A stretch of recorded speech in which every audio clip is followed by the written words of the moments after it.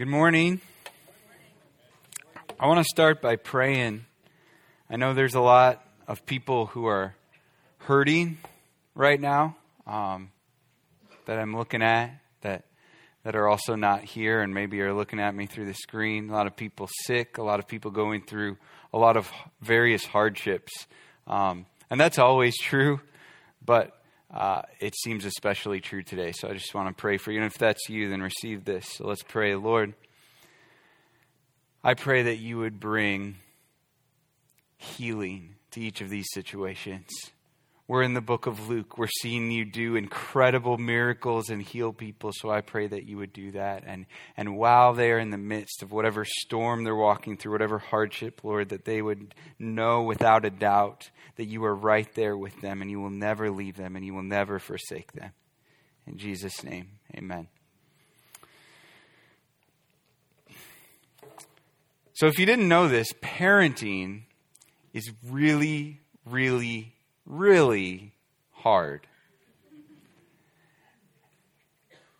I think mainly because there's no one-size-fits-all approach to parenting, right? We always wish we had the silver bullet, like this is what's going to help me. And then you find that thing and you're like, oh, wait, that doesn't work for this situation. All right, I don't have this figured out. Sometimes, though, with parenting, it's so tricky because our kids need a stern rebuke in this situation, and then they need a patient explanation here, and then they need just raw compassion and mercy in this situation. There's no one-size-fits-all approach. Ted Tripp, in his book Shepherding a Child's Heart, says this: we often reduce parenting to these three elements: rules, correction, punishment. This is how it works. You give your child the rules. The correction phase comes into play when they break the rules. And in the punishment phase, you announce the consequence they will receive for breaking the rules. Every family member needs its rules, correction, and punishment. But for many, this is the extent of the communication. A rich dimension of communication must lie beneath and support all you say in providing rules, calling your children to account, and meting out appropriate discipline. See, look at this chart. This is what he's saying. That is where we live way too often as parents. I'm guilty of it. Let me share an example. So this summer, our kids were out playing, and I won't say which kid this was, but one of them just went missing. And if you've been to our house, we have a big side yard and even a lot beyond that, and a backyard, and there's an empty lot even beyond that. So we always say we love it. I don't know if who knows if we'll move anytime soon, even within town, because it's like we have the best of both worlds in town, but yet kind of country feel for our kids. So anyway, one of them goes missing, and I'm like, not a big deal. There's a lot of space. I'm looking around. Can't find them. So there's this alley behind our house. So here's the back of our house. Here's the backyard. Not that big of a backyard. But then there's an alley, and you're not supposed to go beyond the alley. And the kids know that, right? Don't go in the alley. Cars drive on it, whatever, without permission. And beyond that alley is an empty lot, but then there's a grove of trees. And in the summer, it gets pretty overgrown. And they love to play in there. And they can, and we let them with permission, but they did not have permission. And that is where this one child was. So when I found them, I dutifully went, you know the rules. Go inside. You're not coming out again today. That was it. That was the extent of my parenting for that situation.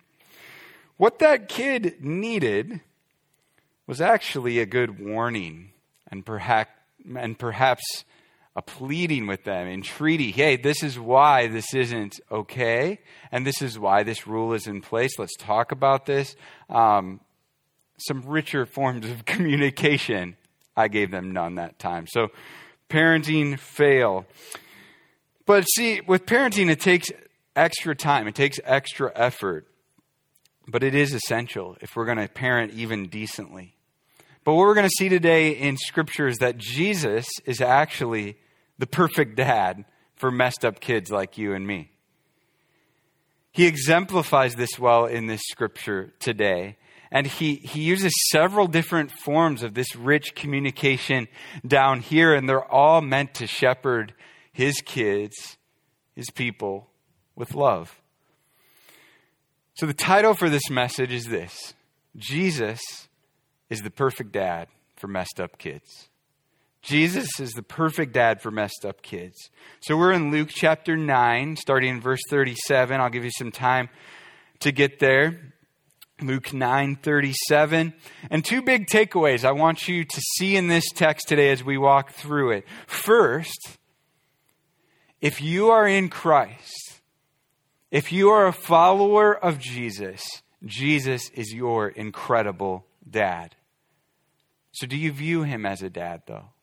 Do you view him as your perfect dad? Do you treat him as your perfect dad? Find hope today. Find joy. Find rest in the fact that he is your perfect dad, even when you're messing up. Secondly, second big takeaway, parents, Jesus is an incredible example for you in your parenting. If you're a parent, take some notes from Jesus' playbook. If you're not a parent and desire that someday, take some notes from Jesus' playbook. So let's jump in. Luke 9:37. Here we see first Jesus is the perfect dad to flaky kids. Verse 37. The next day, when they came down from the mountain, a large crowd met him, Jesus. Just then a man from the crowd cried out, "Teacher, I beg you to look at my son because he's my only child. A spirit seizes him. Suddenly he shrieks and it throws him into convulsions until he foams at the mouth, severely bruising him. It scarcely ever leaves him. I begged your disciples to drive it out, but they couldn't." So to give you a bit of context here of what's happening, at the beginning of chapter 9, Jesus' disciples, his followers, were sent out to cast out demons. And they do it. They go from town to town. And now they can't. And it's because of their flaky distrust of God. One day they're trusting God. They're walking in his power. They're healing people. The next, they're not. Earlier in chapter 9, Peter actually declares, "Jesus, you are the Messiah. You're the chosen one. You are the Son of God." And they see Jesus in his splendor and the transfiguration up on this mountain. And they come down from the mountain. And Peter is now failing to believe and live out the very things he just experienced. He's flaky.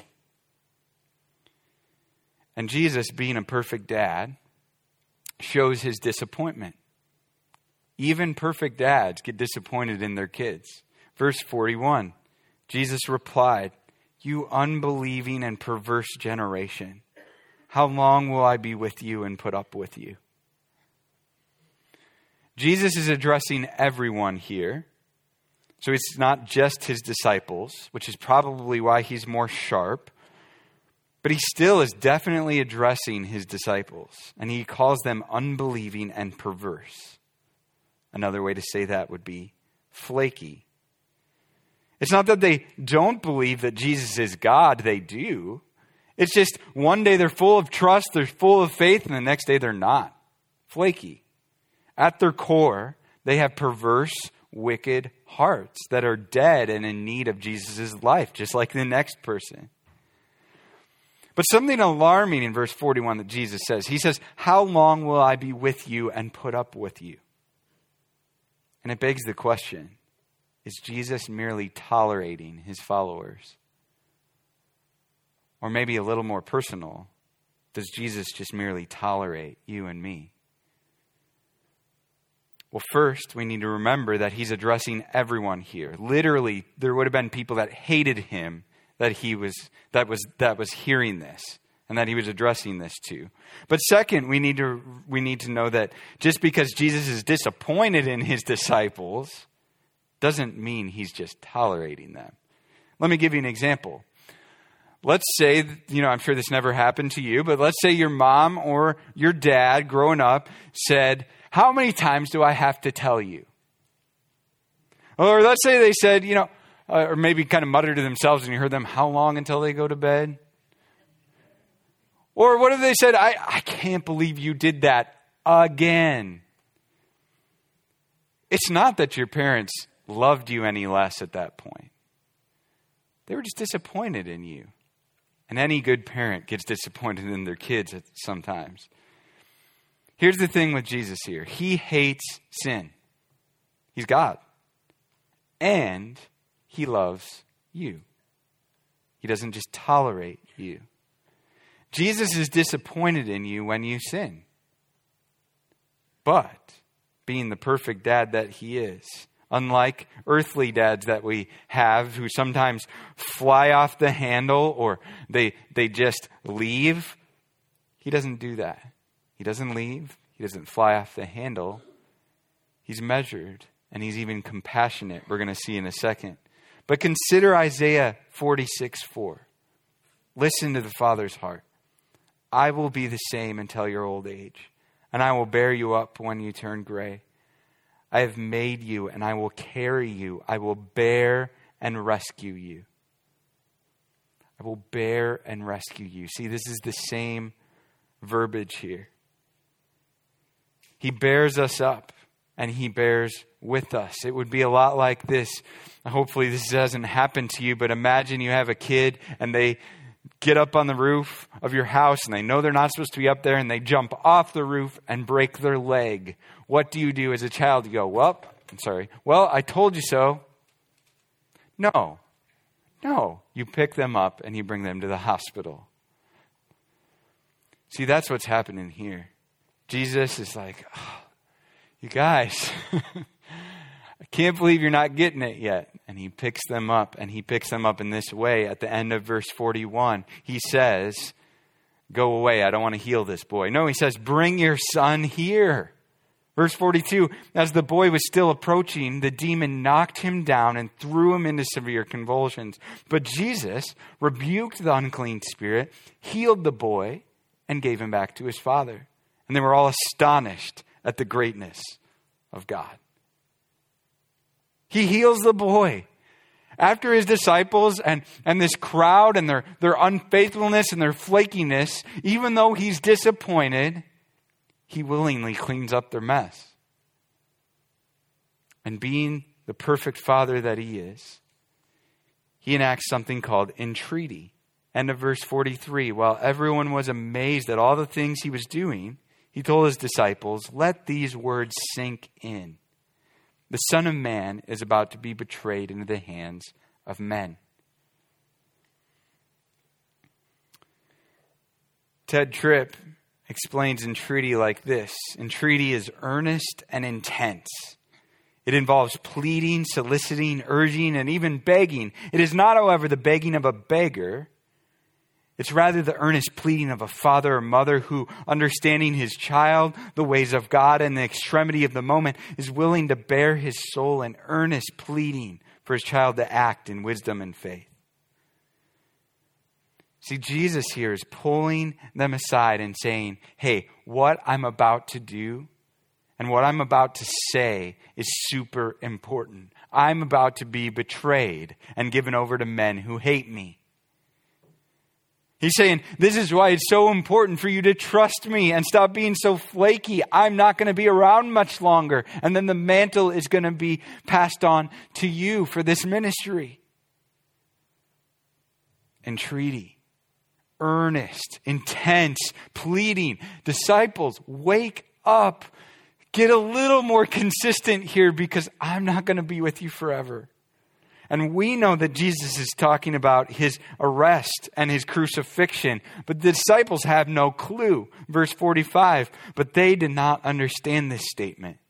It was concealed from them so that they could not grasp it. And they were afraid to ask him about it. Once again, they're flaky. Why couldn't the disciples understand this? Why couldn't they understand him saying, hey, the Son of Man, I am about to be betrayed into the hands of men? Why couldn't they get this? Well, first, it would have been a completely foreign concept to them that the Messiah, the Savior, would suffer, much less not take over and have complete military success. This was confusing to them to begin with. But what or who was concealing this from them? Why couldn't they understand it? It was their own flaky, distrusting hearts. And you and I know really well when we start to distrust the Lord, guess what? The lies of the devil become even more amplified in our minds, don't they? And that is what's happening to the disciples here. Their own flaky, distrusting hearts are now opened up to the devil's lies, so they couldn't get it. It's not God concealing it from them. I'm convinced of that. Otherwise, why would Jesus go, hey, let these words sink in? You're not going to be able to understand them anyways, but let it sink in.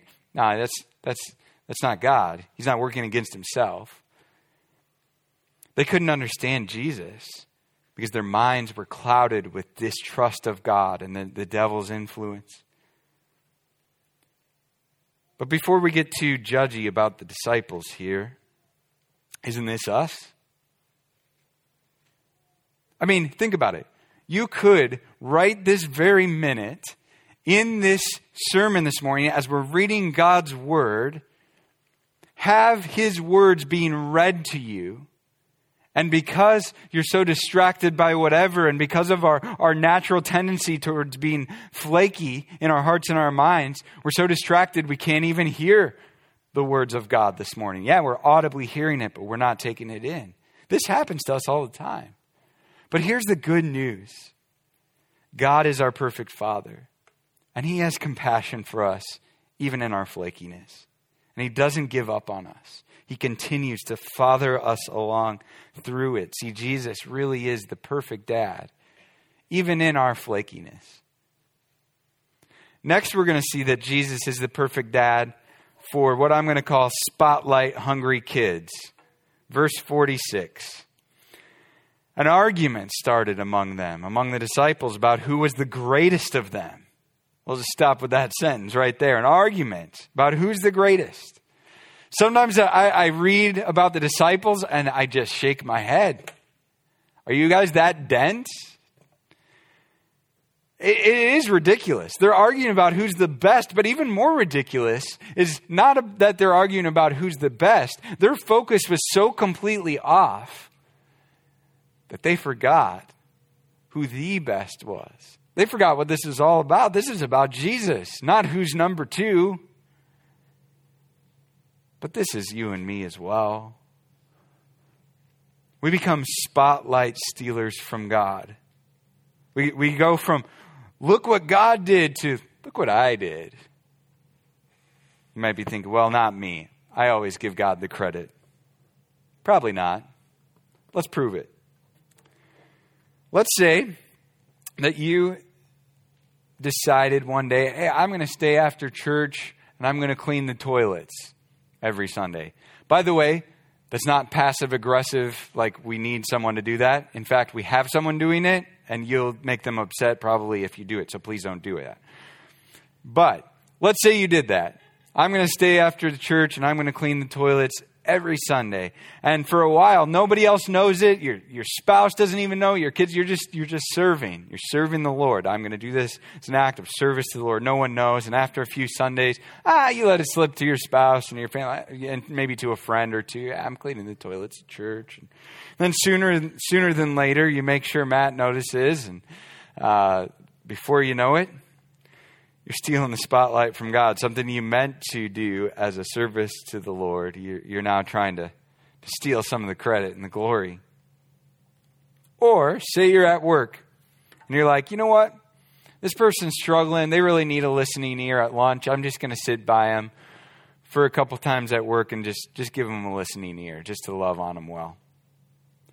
Well, after about day 5, after work, you go and find someone and complain to them about the person that won't shut up at lunch. Why? You want the credit.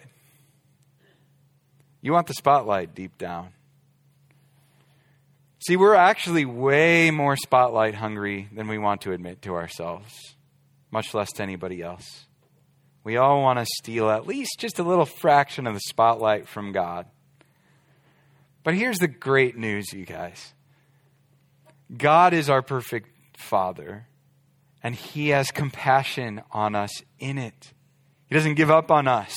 He continues to father us along through it. Jesus really is the perfect dad for selfish, spotlight-stealing kids like us. Look at his compassion here. Verse 47, but Jesus, even knowing their inner thoughts, took a little child and had him stand next to him. And he told them. I'm going to stop right there. That's a weird spot to break. But here's why I'm stopping here. Before we even get to Jesus speaking, his actions speak much louder than his words. They're fighting about who's the best, and he doesn't come in and lay the hammer down. I would have done that if I was Jesus. You guys are really fighting over who's number 2? He doesn't. Then, seeing each of their ugly intentions, their inner thoughts, it says, he sets up for an illustration with a little kid and talks to them calmly. If I saw my ugly intentions while I'm clamoring for the spotlight, I'd let me have it. But he doesn't. And he calmly instructs them. Verse 48. Whoever welcomes this little child in my name welcomes me. And whoever welcomes me welcomes him who sent me. For whoever is least among you, this one is great. This is Jesus' perfect fatherly instruction. Ted Tripp describes it like this. Instruction is the process of providing a lesson, a precept, or information that will help your children to understand their world. As a parent, you're dealing with young people who have large gaps in their understanding of life. They need information about themselves and others. They need to understand the world of spiritual reality and the principles of the kingdom of God. Jesus knows that his disciples weren't just selfish and power hungry. They fundamentally had a gap in their understanding.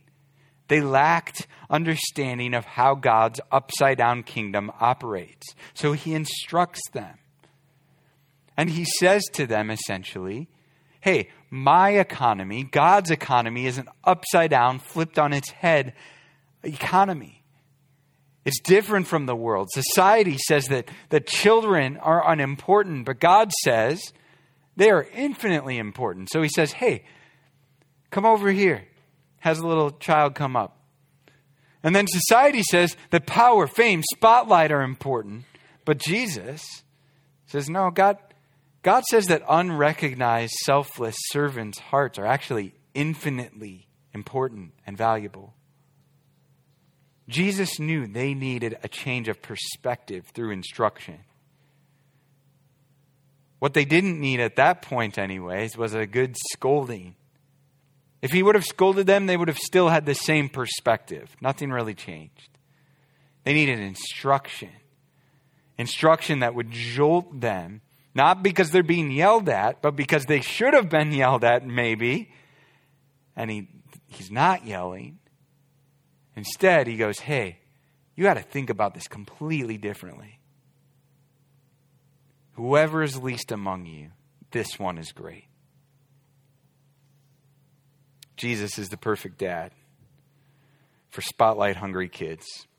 Last week, we see that Jesus is the perfect dad for tribalistic kids. Before I show you this in the text, I want to describe very well what I'm talking about. Tribalistic means aggressive. It means you're being exclusive. It's me versus them, us versus them. That's the type of mentality. You end up wanting to fight people instead of the problem. Now let me use a couple examples. And if you're checked out, please don't uncheck yourself out right now, because I'm going to say some buzzwords that if you don't get the context, you're going to be up in arms. So hang with me here. Here's an example of what a tribalistic us versus them mentality looks like from two different angles on the same issue. Okay? First one. That neighbor of mine, I've never met them, but they've got a Black Lives Matter sign in their yard. You know, I've never talked to them, but they probably want to defund the police, and there's no point in even get to know them. Now, here's another perspective that's tribalistic. That was tribalistic. This also is tribalistic. Oh, that neighbor of mine, they got a Blue Lives Matter sign in their yard.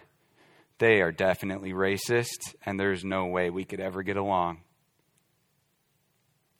Both of those mentalities from completely different angles are tribalistic. This, unfortunately, right now in our world is just one of a million examples I could use. Aggressive, exclusive, us versus them.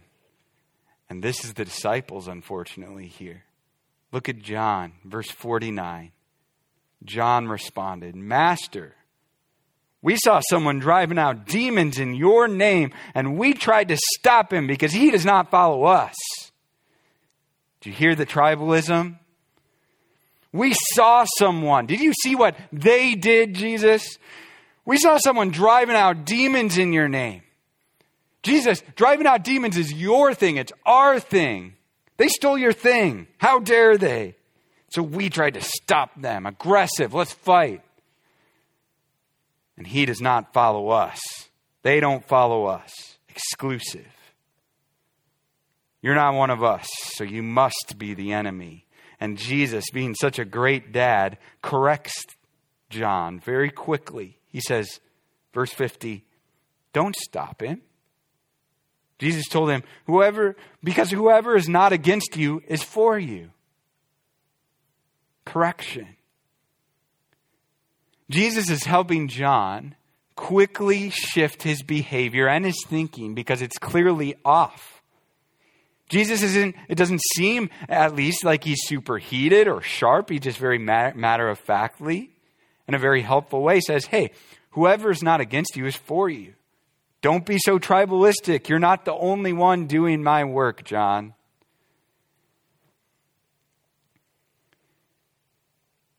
I was corrected once as a child. I was corrected a ton as a child. But one particular time, I went up to Grandma's house, and Grandma and Grandpa, they just lived, we lived not that far away. I could just walk there right after school, and I would do this often because she had great snacks. And so we'd always play games, and for some reason I always won. I want to say she kind of rigged that, so I always won, but we'll just go with that. I was really good at dumb luck games. But we're playing a game, and I must have lost or something, but I can't quite remember the details there, but I remember using a 4-letter word that I learned at the playground that day. I vaguely knew what it meant, but I knew that it was wrong. Okay? And I just throw it out there. And my grandma very quickly corrected me. But what she didn't do, though, is get out the belt, all this stuff. But she knew that I didn't quite understand what I was doing as well. But she very quickly said, Matt, we don't ever say that again. And here's why. Here's what it means. And I don't ever want to hear you saying that again. And she never heard me saying that again. Have I ever said it again? Can't confirm or deny. But she corrected me calmly, explaining what it meant and why it was wrong. See, this is what Jesus is doing here. He sees the tribalism. He sees John and quickly corrects him and helps him understand why what he's doing is wrong. But the disciples, being the disciples, still don't get it, and they're still being rather tribalistic. So verse 51, when the days were coming to a close for him to be taken up, he determined a journey to Jerusalem. He sent messengers ahead of himself, and on the way they entered a village of the Samaritans to make preparations for him. But they did not welcome him because he determined to journey to Jerusalem. When the disciples James and John saw this, they said, Lord, do you want us to call down fire from heaven to consume them? I don't even have to show you the tribalism there, right? The whole new level. These guys are not just stopping someone. Now they're like, hey, Jesus, can we just kill these guys? Now, what you have to understand, just to at least get a glimmer into why they might say something like this, the Samaritans believed that the place of worship should not be Jerusalem. So they broke off from the Jews. So they believed they should worship on a different mountain, Mount Gerizim and a lot of other things. They basically created a new religion with a different religious history even since then and beliefs. And these Samaritans were known for sometimes even killing Jews who traveled through their city. So it wasn't without reason that they might say something like this. But here, it wouldn't be warranted because the Samaritans simply don't welcome them. All right? They should be grateful. But James and John, often known as the sons of thunder, mainly because of this story, take an us versus them mentality to a new level. Hey, Jesus, can we ask God to burn them alive, please? Aggressive and exclusive may be too tame of term here.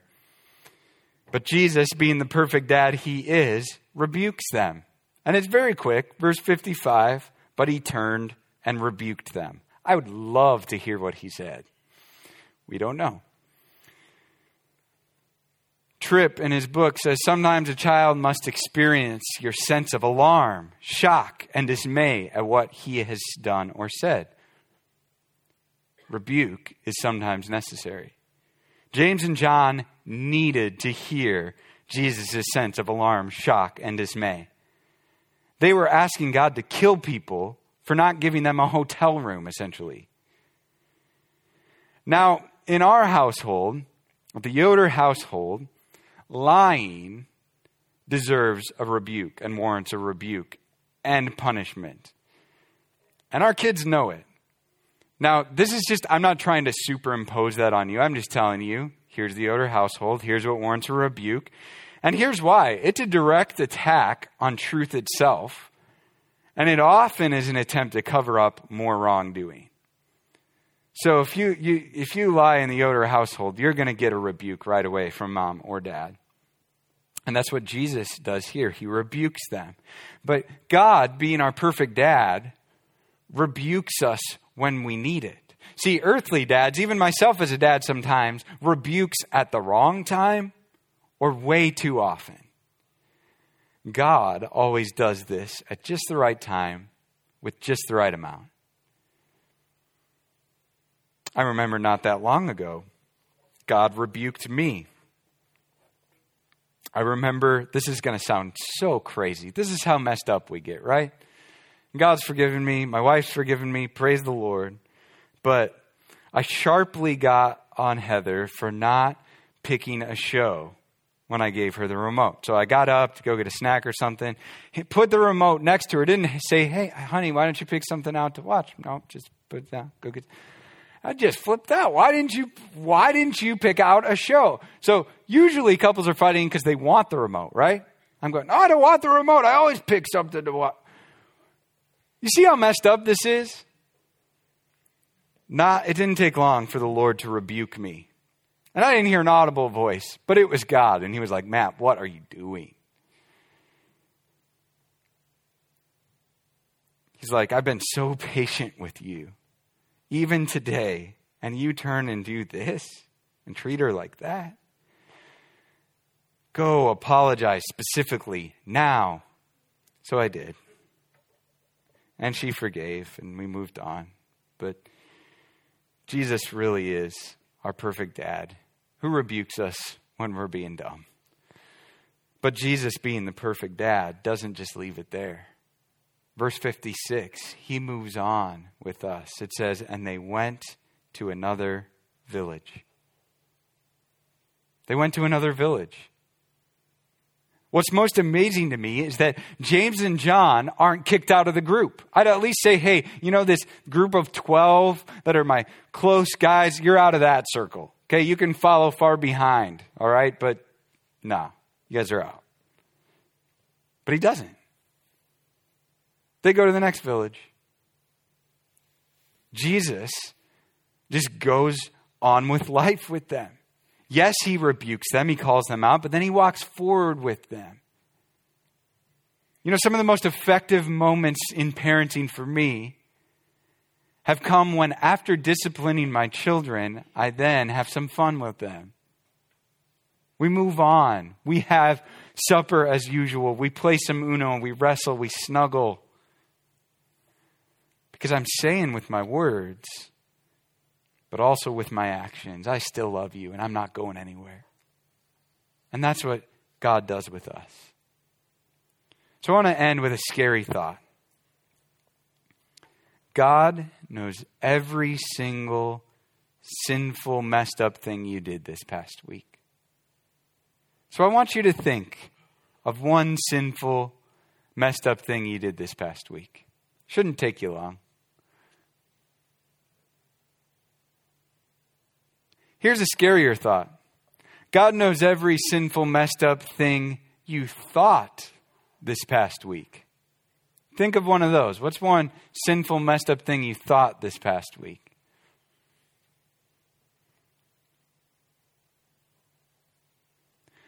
Now listen, here's a mind-blowing thought.